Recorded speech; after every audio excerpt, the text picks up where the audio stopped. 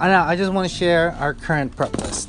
And we already accomplished it yesterday, but I think it'll give you perspective into making sure that you are all set. So I wanted to get quite a bit of stuff. And pardon the noise as I'm putting away some produce away as I'm doing this.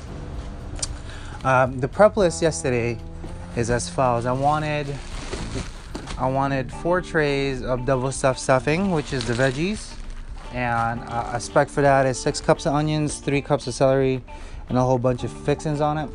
So I had a prep guy, fortunately, to help me out, which is great because then I could do other things right on top of it. And then I had one of my other managers come in as a mid and help me out in the prep. I had her do 15 trays of crab cakes, which is just bonanza. And then I had them clean all the shellfish, and I had maybe, I don't know, 15 cases of different oysters and clams, and they all knocked it out. And then I did most of the features, the prep for it, the reduction, and then today I'm literally doing all the produce.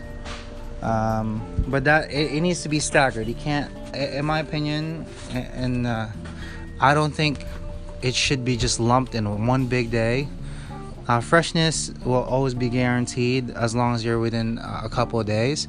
But for you to put the pressure and not have a prep cook, which we don't typically have any prep cook. This is the only exception during Christmas, is I'll get one of my other cooks to come in as a prep to do some of my bedding. For them to do that entire prep that day with that amount, it's just not going to get accomplished. So I stagger it, and that's something that people need to get involved in and to be a part of, is staggering your orders, staggering your prep.